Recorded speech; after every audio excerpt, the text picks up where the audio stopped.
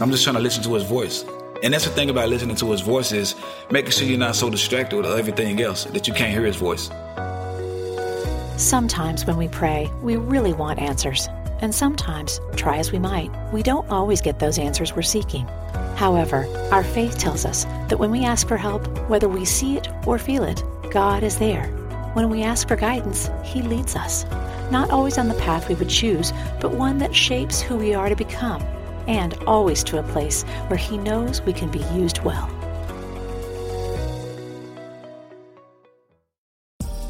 Lathan Warlick is a positive musician who grew up in a rough neighborhood.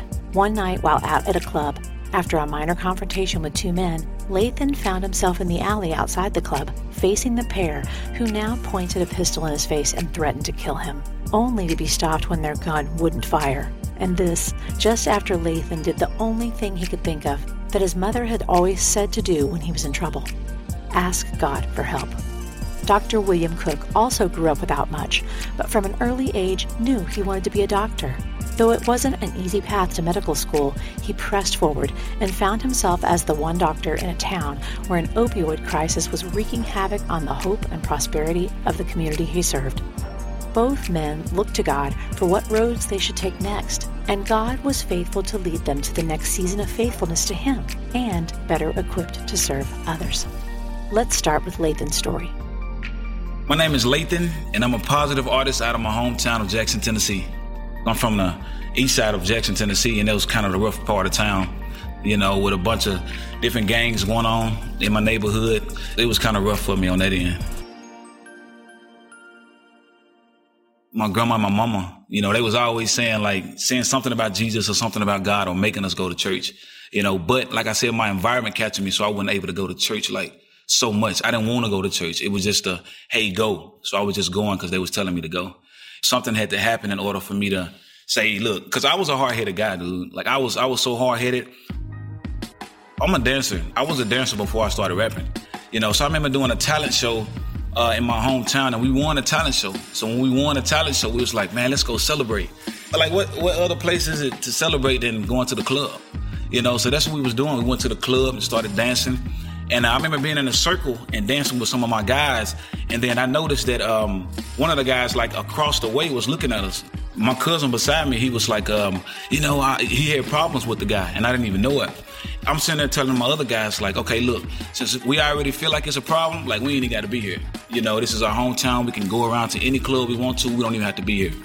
Well, as the guy started leaving, the guy started walking up. And as he was walking up to leave to go out the door, he walked past us and a lot of my guys. And he stepped on one of my guys' toes, literally stepped on his feet. And as soon as he stepped on his feet, my guy just turned around and was like, man, this and this. And I grabbed him immediately. I picked my guy up. And as soon as I picked him up, I turned around and I started walking towards the door. And as I'm walking towards the door, I feel like a hard push on my back, and as I got this hard push on my back, I remember I turned around and I looked, and all of a sudden, dude, it seemed like the whole club was fighting.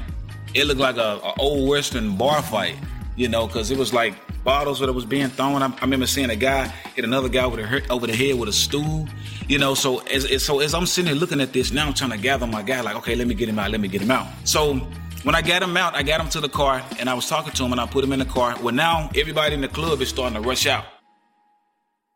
I'm trying to find out where everybody else is. I remember one of my guys walking up to me, and dude, he had a gash on his forehead. First off, he walked up to me holding his head, and I could see the blood running through his fingers. And my guy had a gash on his head, from the top of his head all the way down to the middle of his ear, from where somebody hit him over the head with a bar stool.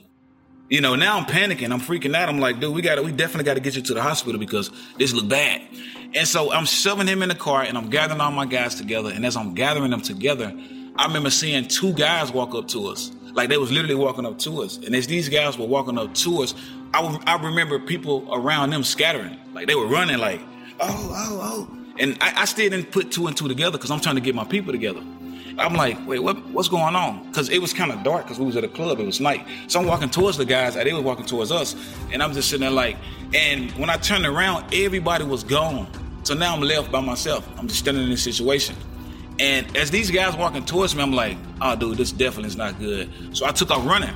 But when I took off running, dude, I ran around the building of this club. These two guys are chasing me. And so as I go around a bit in this club, I'm looking back. And as I'm looking back and running, dude, I run right into a brick wall. And so I'm standing there and I hit this wall and I'm feeling humiliated. Like, dang, I done ran to this wall. Like, who else seen it? Like, this is crazy. And so as I finally gain my composure and I turn around, these two guys are just standing there. They standing there looking at me.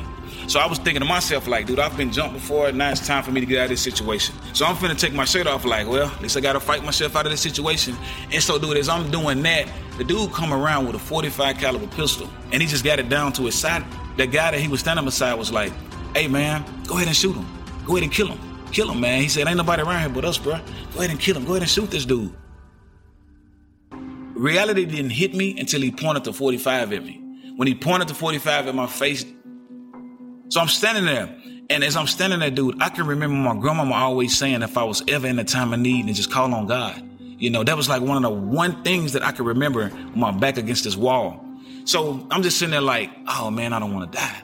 Like, I don't want my parents to see me like this on the news, their son being, you know what I'm saying, murdered outside of a club in the back.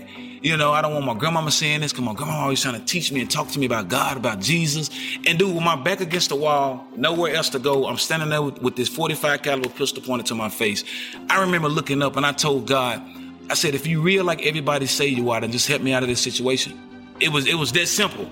And so as this guy looks at me, he looks at his friend and he looked back at me and he said, okay. His friend said, go ahead and shoot him. And he looked back at his friend and he said, you want me to shoot him? I was like, yeah, shoot him. What are you doing? What you waiting on? Come on for somebody to come. Go ahead and shoot him. And he looked at his friend. He looked back at me and he pulled the trigger. Right in my face, he just pulled the trigger. Well, when he pulled the trigger, the gun clicked. And after the gun clicked, dude, I really looked at it like, oh my God, this is it. Like, this is life. Like, is this what death like? Is this the experience of me going to wherever I'm going? But at the same time, after he pulled the trigger, his friend told him again, he was like, man, you don't know what you're doing. You don't know what you're doing. Give me the gun. Give me the gun. And he took the gun out of his hand. When he took the gun out of his hand, he cocked it back and the bullet ejected out of the gun. So when he cocked it back, now he joined down on it. As soon as he drew down on me and it got right to me, a car hit the corner. And when the car hit the corner, the lights from the car, it sent them into a like, oh snaps, like, let me put it up. You know, and so they put it up and they kind of walked off a little bit and then they took off running. And as I'm walking away from the scene, walking away from the area, dude, I just feel something heavy. You know what I'm saying? Like, it's a feeling I never felt in my life. You know what I'm saying? It was like a heavy feeling. It was like something was sitting on my shoulders. It was like something was holding me, you know? And the feeling was so powerful that it made me start weeping for no reason.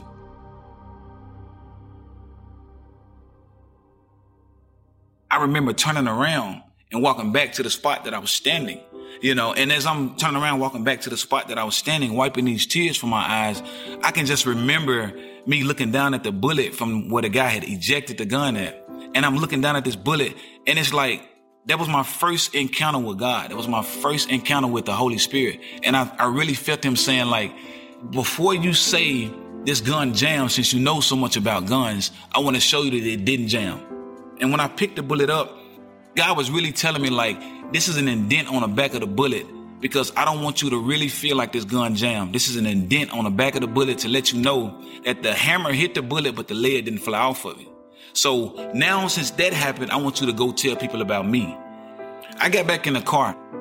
I leaned my head against the window, sitting in my partner's car, and I was just looking up like, dude, I'm changed. Like, my life has changed. I don't want to do this no more. I don't even want to be in this environment. And I remember coming home that same night. My daddy would be so worried about me. I would go to the club at night and I'd get back at like 3:30 in the morning. And he would be sitting at the table just like, I'm just worried about you. I told that to my daddy. Man, I remember my daddy weeping so hard. I'd never seen him cry a day in his life.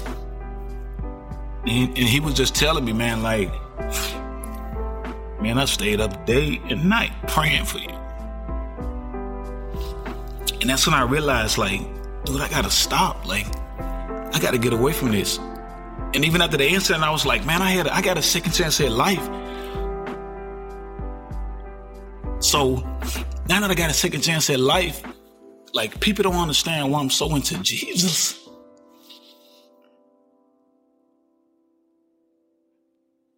I didn't change overnight. Like after years later, after I got to understand Christ, understand Jesus, we got to understand like that's the same God back then. That's the same God right now. Like, how can you not believe in miracles right now when they went on back then? And God still showed me himself just like that every single day, just like that. So now I got connected with one of my guys, Michael Hunt. I remember seeing Michael Hunt go to schools when I was in high school. This guy would be praying at games. Me and my guys would be like, look at this guy. You know what I'm saying? Like, we would be like, oh, this guy think he'd a preacher at school or something. But I didn't understand how Michael was. I didn't understand the relationship Michael had with Christ then. But that impacted me because when Michael got back in contact with me, I used to tell him all the time, like, bro, I remember seeing you in school pray for folks so much. So I got connected with Michael after this because Michael remembered me through school. And when I got connected with Michael, he started taking me to different spots. Like, Lathan, man, let's see some of your dancing. Like, because now I'm doing it to gospel music. I'm doing it to stuff like Ty Tribbett. I'm doing it to stuff like Lecrae, Andy Mineo. I'm dancing, but it's not on the secular side. I'm doing it with gospel artists. And so I go to this show one time, and this is how I converted from dancing straight into music. It was like we did it like, I almost did like at this school auditorium. Well, it was about 7 o'clock that night. And so I'm standing in the hallway waiting on my turn because I'm last, because I was the dancer, so I was last. And these guys, of course, they went around telling you about Jesus, telling you about God, and even had artists, some rappers, you know, some Christian rappers. You know, they was in there just talking to people, rapping about God. And I remember standing in the hallway, and this lady rose up in a wheelchair from behind me. And first off, I'm like, okay, where you come from? Like, cause, I mean, maybe she was lost, you know, I didn't really think about it, but now as I think about it now, it's like, dang, where did you come from? And she had a bag. It was some bracelets that said WWJD, What Would Jesus Do bracelets. And when she gave me this bracelet, she was just like, son, did you believe in prophets? And I was like, well, yeah, you know, just like the prophets in the Bible. She's like, yeah. She was like, a lot of people problems with prophets is when people prophesied over their life, they tend to not believe it. They tend to kind of pull away from it or just think this person is just talking. She was like, but son, you're not put here to use your feet and your legs. You put here to use your mouth. And I was just sitting there like, okay, whatever that may mean. So I told the lady, you know, thank you. You know, I appreciate that. I truly appreciate that. Thank you so much. So I get on stage, finna prepare myself for this. And dude, as I stand on stage, it was like, it was packed. It was so packed in there. And as I stand on stage, I'm standing there like, wait, my feet feel stiff. Like I'm sitting there like, dang, I feel like I can't move. And so I told my guy, I'm like, you know, I lean over like, yo, give me a mic, you know? And he come bring me a mic, and I grabbed the mic, and I was like, I know y'all waiting on me to dance. I know y'all want to see somebody dancing. I said, but I really feel like the Lord is leading me to do something else.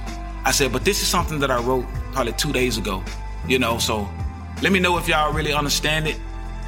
And I remember saying on stage, I was just like, you know, I'm a sinner saved by grace, and to God be the glory. The end of 2011 should have been the end of my story. See, the devil tried to take me, but Jesus said, and I was like, and I look up and these folks are like, wait a minute.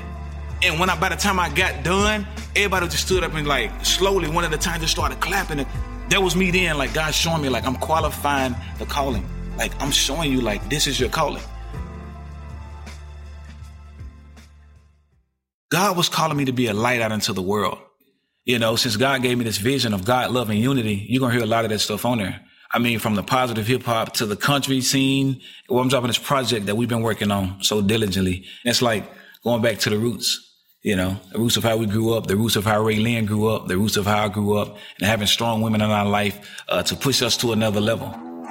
Now, I can say that they was not expecting this. I know a God-fearing woman that ain't scared to get dirty and keep it real with you, even if the truth might hurt you. Go to church, yeah, son, is just to hear the preacher, man, and then she gone. But then she be right, hold up. I know a God-fearing woman that ain't scared to get dirty and keep it real with you, even if the truth might hurt you. Hold you down when them hard times come, and she never let nothing come between you, God, and her purpose. Right!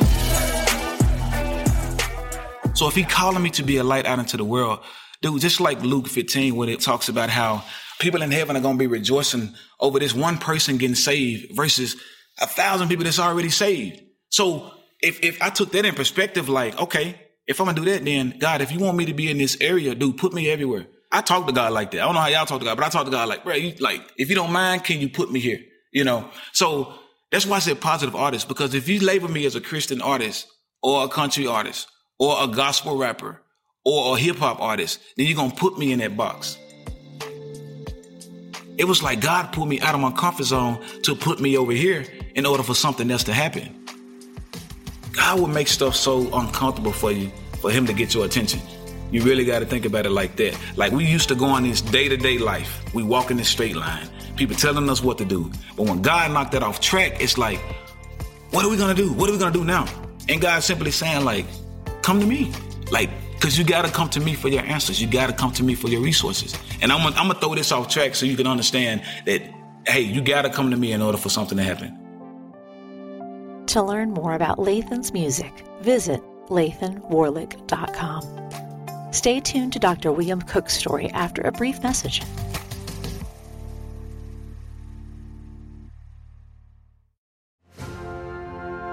During times of transition and unknown next steps, it's more important than ever to cling to the promises of God and to tune your ear to what Jesus has to say. Jesus Calling for Graduates is an encouraging compilation of 150 devotions from Sarah Young's brand. Grads will find topics such as discerning God's will, self-worth, trust, support, and much more. Jesus Calling for Graduates is perfect for both high school and college graduates as they embark on the next chapter. Look for a special custom edition of Jesus Calling for Graduates, available exclusively at faithgateway.com. Jesus Calling is back for Season 2 of the TV show Jesus Calling Stories of Faith, which premieres on May 18th. This season is hosted by Susie McIntyre Eaton and features so many wonderful stories from artists, celebrities, sports figures, and more. You won't want to miss these real-life stories from people like football legend Kurt Warner, country superstar Reba McEntire, worship singer David Crowder, and beloved coach Tony Dungy, and many more. Tune in every Tuesday and then again on Sunday starting May 18th on Circle TV. For more information on how to get the show via cable or on streaming devices, visit circleallaccess.com.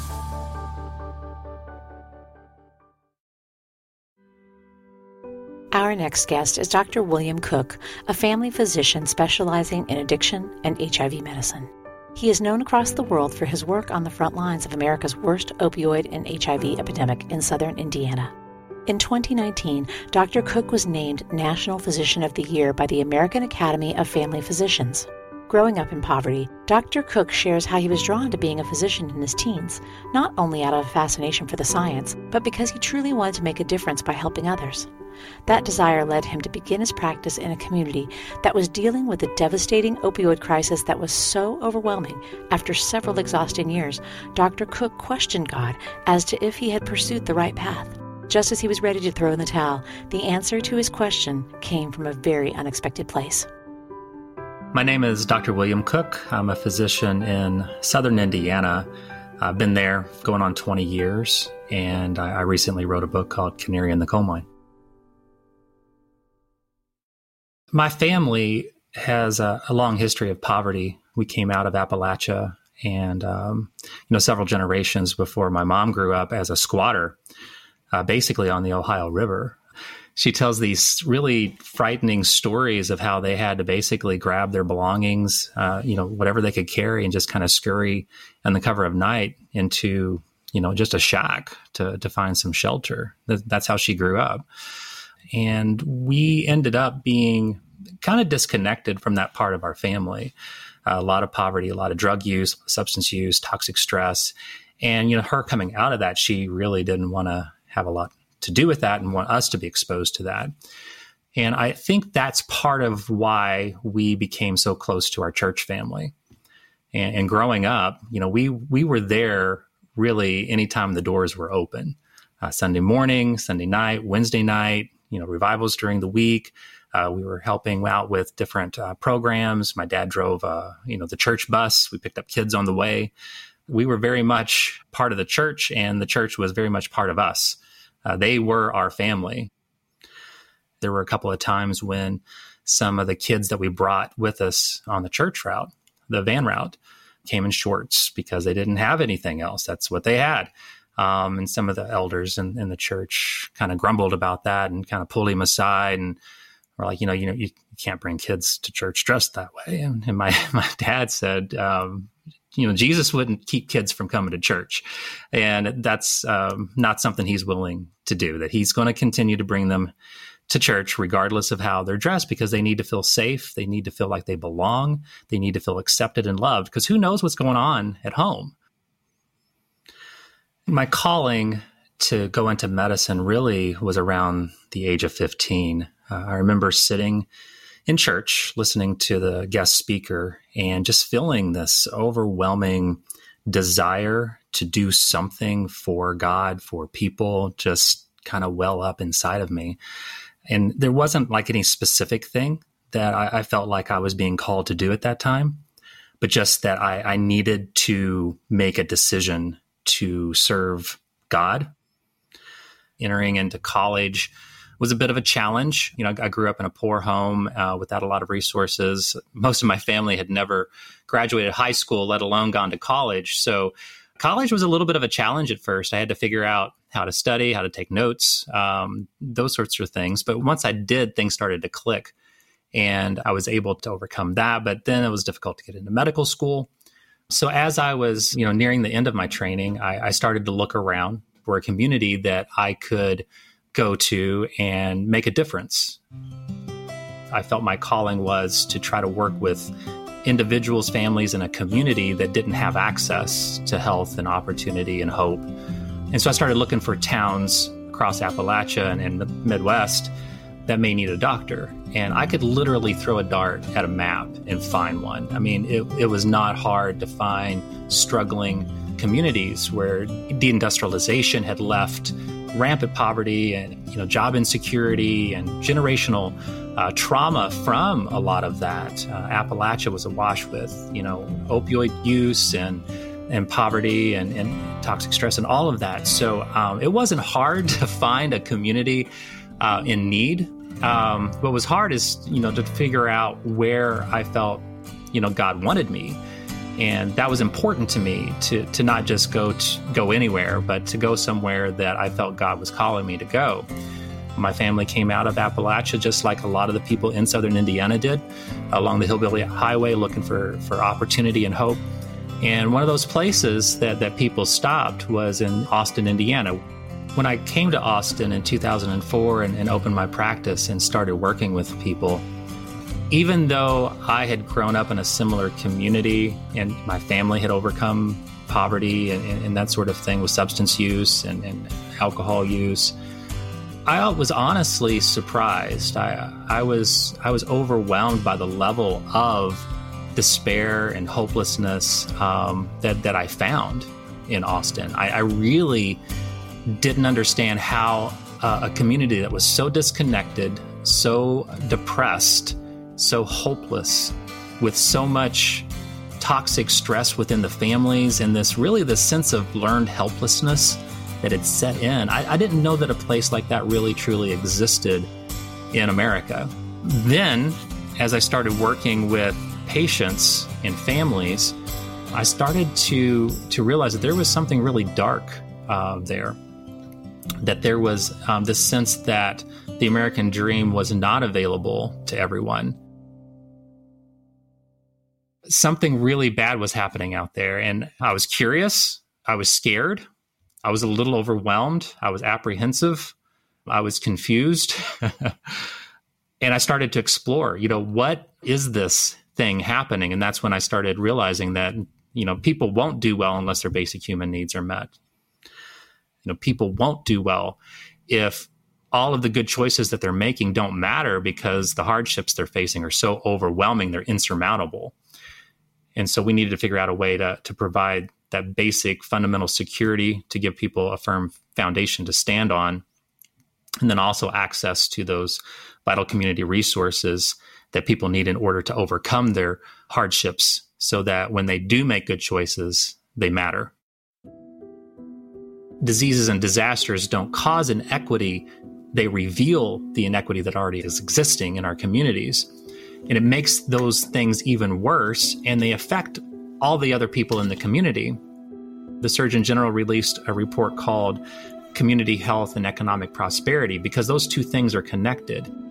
if the community health isn't where it needs to be and people are suffering and not able to work or dying young or having disabilities, the economic prosperity of that community is also suffering and being dragged down. And by improving every single person's access to health and opportunity in a community, it's also helping that community be more prosperous economically. And first, we saw hepatitis C start spreading through the community. And that was a really big warning sign that something really bad was occurring in the community. Hepatitis C is often considered a harbinger for HIV. They're spread the same way. So a lot of warning signals were there. People started, speaking out from a public health standpoint that we needed to do something different. We needed to be able to go into communities and start testing people and linking them to care and to provide them with safe ways of injecting so that these diseases weren't being spread within the community. All that was ignored. Fast forwarding to 2015, we started having people test positive for HIV in southern Indiana and Austin, Indiana. And that ballooned throughout the year to become one of the largest HIV outbreaks in the world. So there was a lot of stigma about the town. Being the only doctor there, people started becoming afraid to come to the doctor's office, not really understanding how HIV is spread. They were even afraid of maybe contracting HIV in the waiting room or in the exam room. And so they were afraid to come to the office.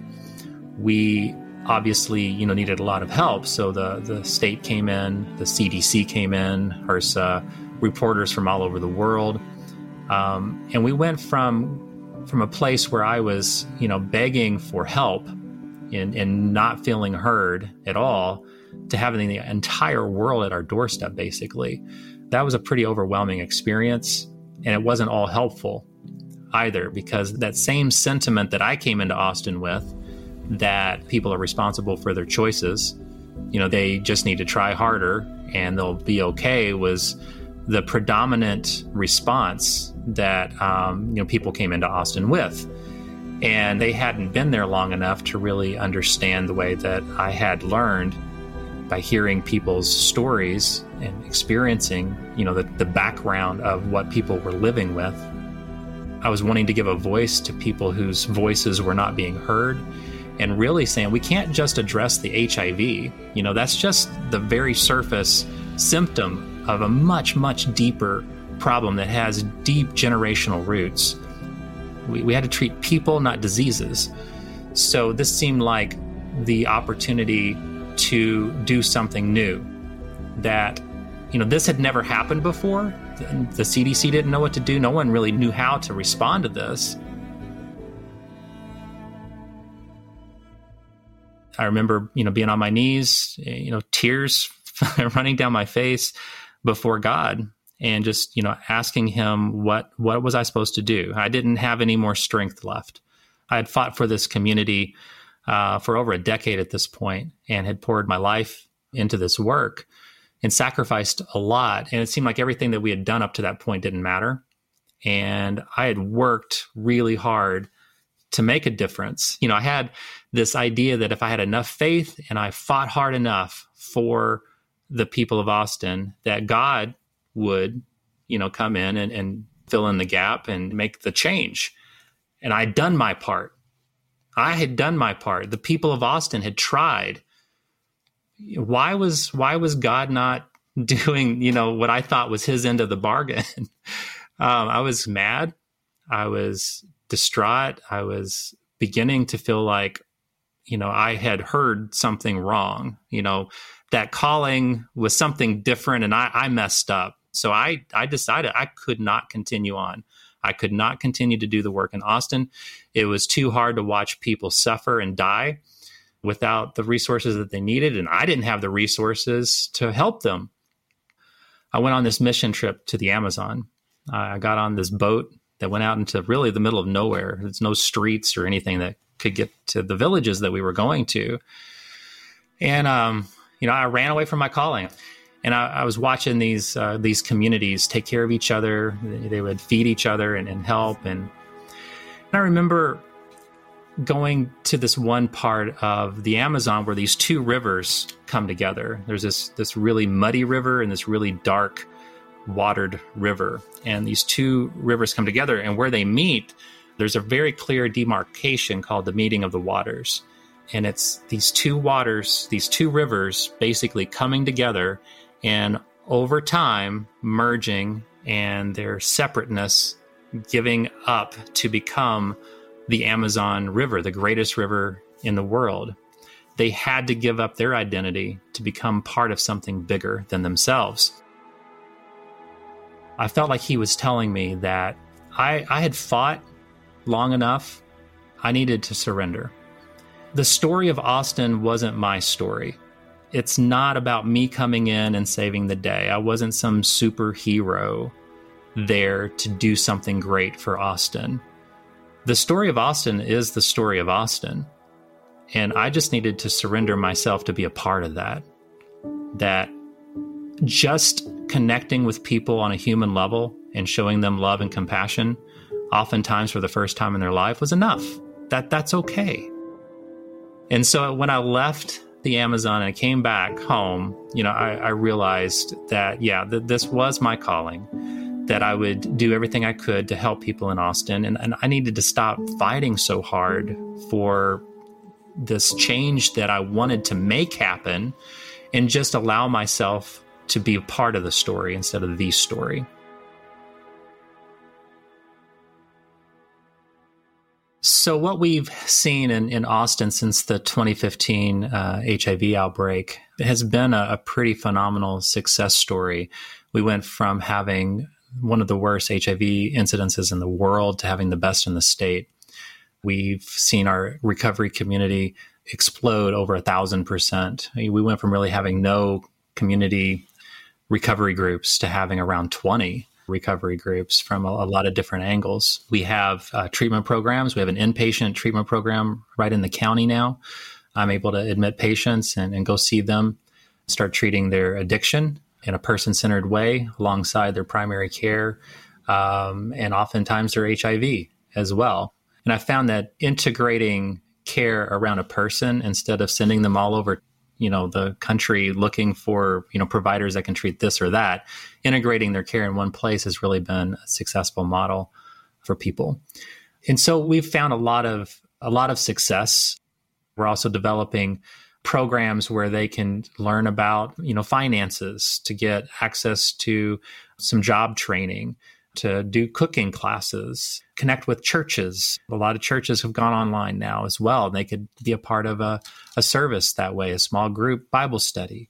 So we're really excited to be able to connect people who have been disconnected more than any of us back to community, to health, to opportunity, so that they can live, healthier, more prosperous lives again. I do a lot of different things when I'm out of the clinic. One, I have about a 20, 30-minute commute, and I'll often drive without the radio on and just meditate and decompress and process a lot of what I've been experiencing. And that's oftentimes a very special, quiet time with God to just kind of think through what He means to me and what I can do for others because of that relationship that I have with Him. I do a lot of reading. Here's a passage from Jesus Calling, April 27th. Come to me with empty hands and an open heart, ready to receive abundant blessings. I know the depth and breadth of your neediness. Your life path has been difficult, draining you of strength. Come to me for nurture. Let me fill you up with my presence. I in you, and you in me. My power flows most freely into weak ones aware of their need for me. Faltering steps of dependence are not lack of faith. They are links to my presence. That passage speaks really, strongly to my life. It really took moments of coming to the end of my strength to really appreciate, instead of fighting so hard, surrendering to Him and surrendering my story to a greater purpose and story allowed me to, to do things and go places and meet people that I never would have without him taking me the rest of the way. When we become willing to set aside our own story and enter into other people's stories, to leave our biases and prejudices behind and just allow them to be who they are and reveal themselves to us, just like we reveal ourselves before God in a safe way. And that's the only way we can be known before God, is to let him know our true identity, our true self, vulnerably and openly. We can turn around and offer that same privilege to other people by withholding our biases and expectations and prejudices and just leave our story behind, enter their story, and experience really what it is to be them. And by doing that, we develop an empathy that we wouldn't have otherwise. And people that we may think of as other, that may look different, act different, believe differently, think differently than us. And again, not coming in with this idea that we already know the answers, but really to love someone the way that God loved us, a love that is very action-driven, and then provide us the opportunity to live by faith in an actionable way. You can find Dr. Cooke's book, Canary in the Coal Mine, everywhere books are sold. If you'd like to hear more stories about how we can trust that God is guiding us, check out our interview with Carlos Whitaker.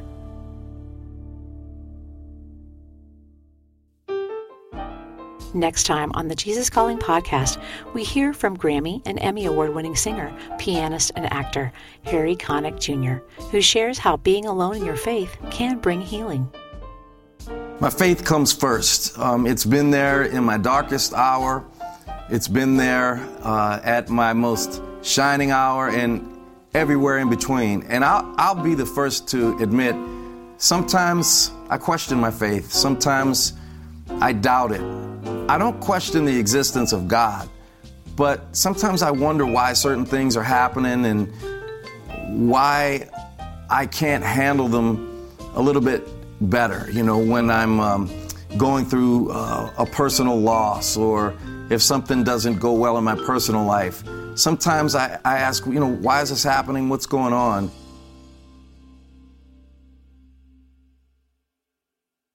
Want to hear more inspirational stories of people who have been changed by a closer walk with God?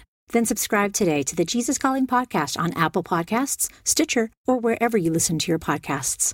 And please be sure to leave a review, which helps us reach and inspire others with these stories. Plus, if you like seeing our guests as well as hearing them, you can find video interviews available on our YouTube channel at youtube.com/JesusCallingBook, on Facebook, and on the Jesus Calling Instagram page.